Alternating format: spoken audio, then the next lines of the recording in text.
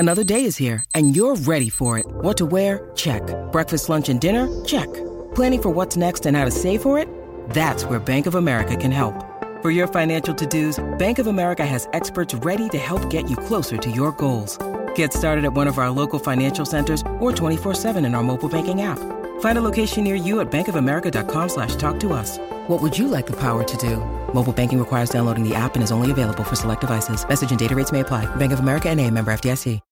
When you need mealtime inspiration, it's worth shopping Kroger, where you'll find over 30,000 mouth-watering choices that excite your inner foodie. And no matter what tasty choice you make, you'll enjoy our everyday low prices, plus extra ways to save, like digital coupons worth over $600 each week. You can also save up to $1 off per gallon at the pump with fuel points. More savings and more inspiring flavors make shopping Kroger worth it every time. Kroger, fresh for everyone. Fuel restrictions apply.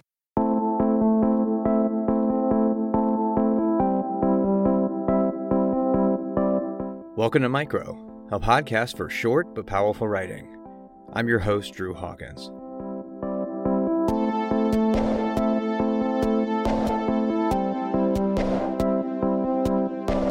Foul breath and foils, half stories and half truths.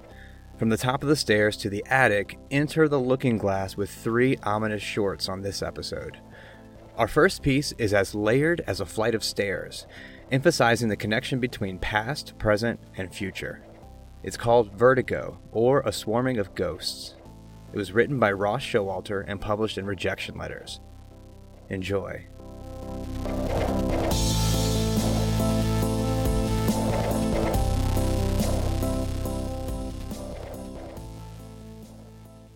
Whenever I stare down a flight of stairs, I feel closer to death. When I was 5, I almost tumbled downstairs.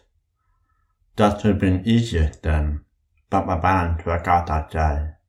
My daddy said, "I didn't push you," when I turned to face him. 40 years later, I think of him still, whenever I look down. My vision trims every time. Never mind that I feel eyes in my back every time I can.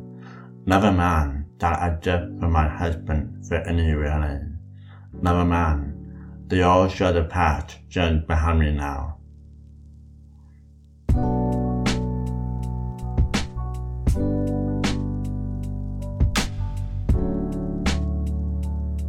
Ross Showalter is a short story writer, essayist, and critic based in the Pacific Northwest.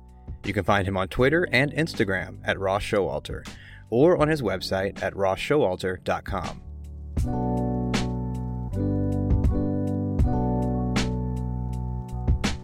Tension rises in our second piece, Slipping into the Forest with a Witch. It's called Let It Out. It was written by Pappas and published in the Leon Literary Review. Enjoy.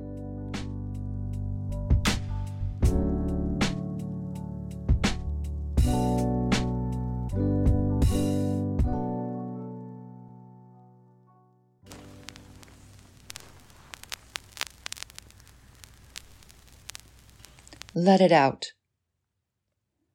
I stole my witch from the forest years ago. She's with me today in my purse as I walk the mossy path with my children. She's niggling and fussing at me, clamping her gums at me. Slap, slap, slap.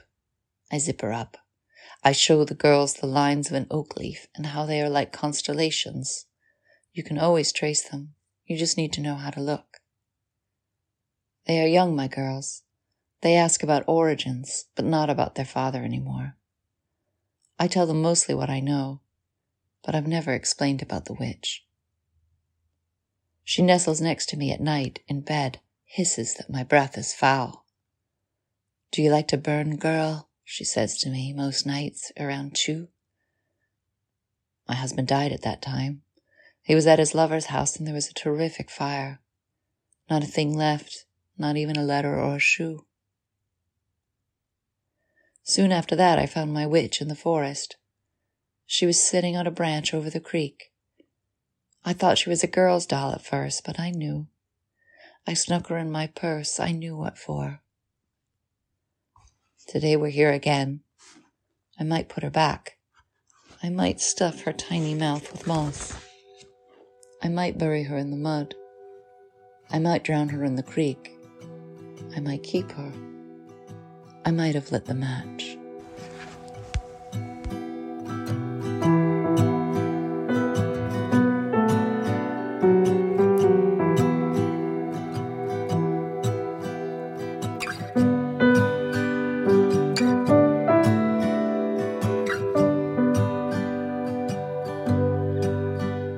Cheryl Pappas is the author of the flash fiction chapbook The Clarity of Hunger, published by Word West Press. You can find her on Twitter, Instagram, and Facebook at Fabulous Pappas, or on her website at cherylpappas.net.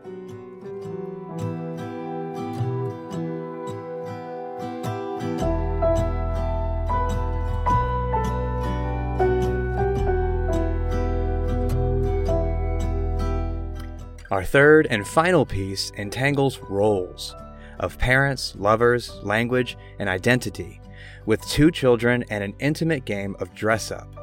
Written by Celeste Chen and published in Shenandoah Literary, it's called Vows. Enjoy.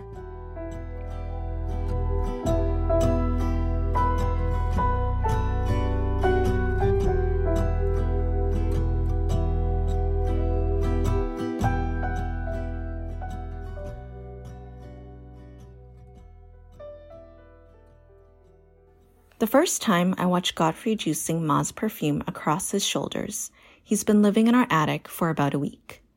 "Don't tell anyone," he says, holding a finger to his mouth. He's drawn his lips on ribbon-like, and they're so red they hug his face like 2 freshly cleaved tongues. Ma could easily mistake him for a ghost, I'm thinking, and this is why I nod. "Sure," I say, all careless. "Sure, I won't say anything at all." Godfrey's mother is dead. According to Ma, Godfrey is living with us because his father is in trouble and our mothers were best friends, except she doesn't say were. Everyone knows there's no real past tense in Chinese, that everything just continues, just goes on until people's mouths forget the shape of words or until the words themselves stop existing. It's easy to erase a memory like that. Stamp out numbers like 6 and 4. Maybe even 1997 one day. You can guess the rest. Once, Ma could have broken the friendship. She could have said, "Stop. I don't want this anymore. I don't want your son." But she didn't, and Godfrey's mother didn't. So here we are, marinating in half stories and half truths. Godfrey is living with us. This is true. His father is in trouble. Possible, but unverifiable. Our mothers were best friends. See? A half truth and a half story. One missing an end. Just a mouth, no asshole. How did she die, I want to ask. Ma warns me against mentioning Godfrey's mother, so I shut my mouth and clench my asshole, islanding myself. "Happy you're here," I say instead. The next time I step into the attic, Godfrey's wearing Ma's old sundress.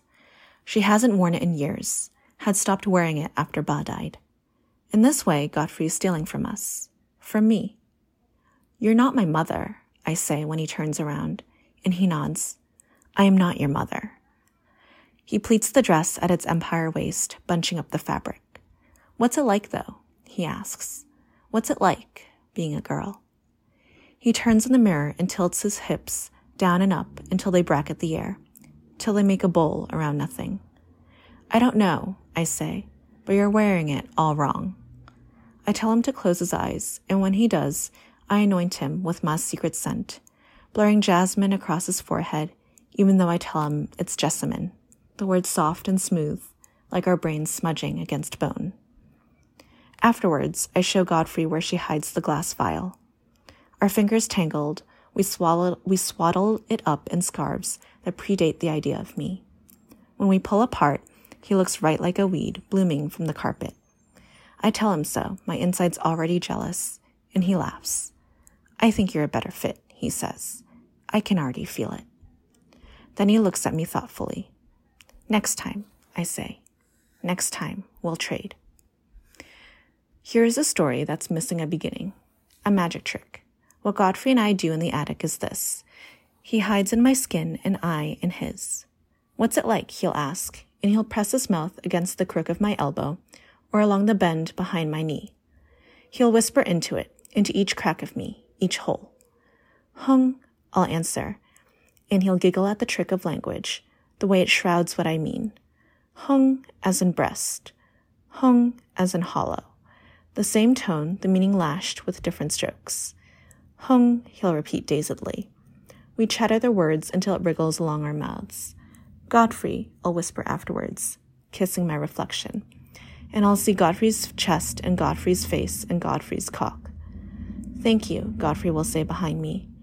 And he'll lull out the words with my lips, with the stem of my throat.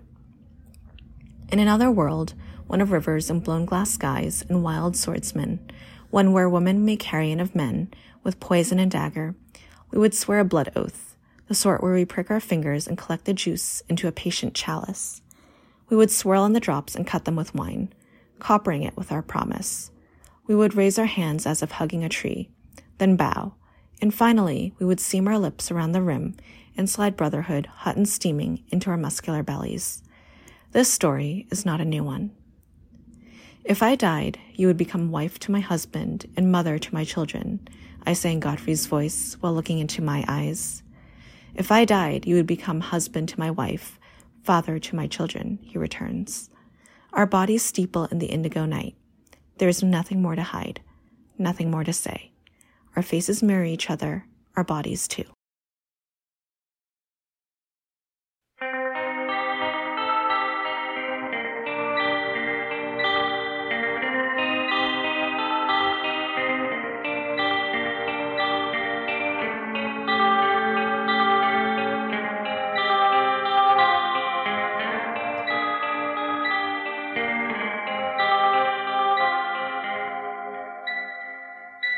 Celeste Chen writes in her living room, which smells like turpentine.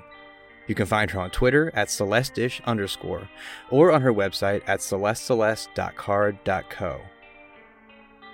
Micro is edited and curated by Dylan Evers and produced and hosted by me, Drew Hawkins.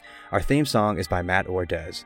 You can find more of our shows on LitHub, our website at micropodcast.org, or wherever you listen to podcasts.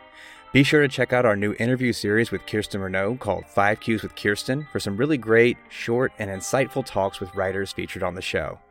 We've got a full transcript of this episode up on our website and subtitles for those who need it on our YouTube page, which you can find on our website as well. Check out the show notes for links to the pieces featured on this episode and follow us on Twitter, Instagram, and Facebook at Podcast Micro. Thanks for listening.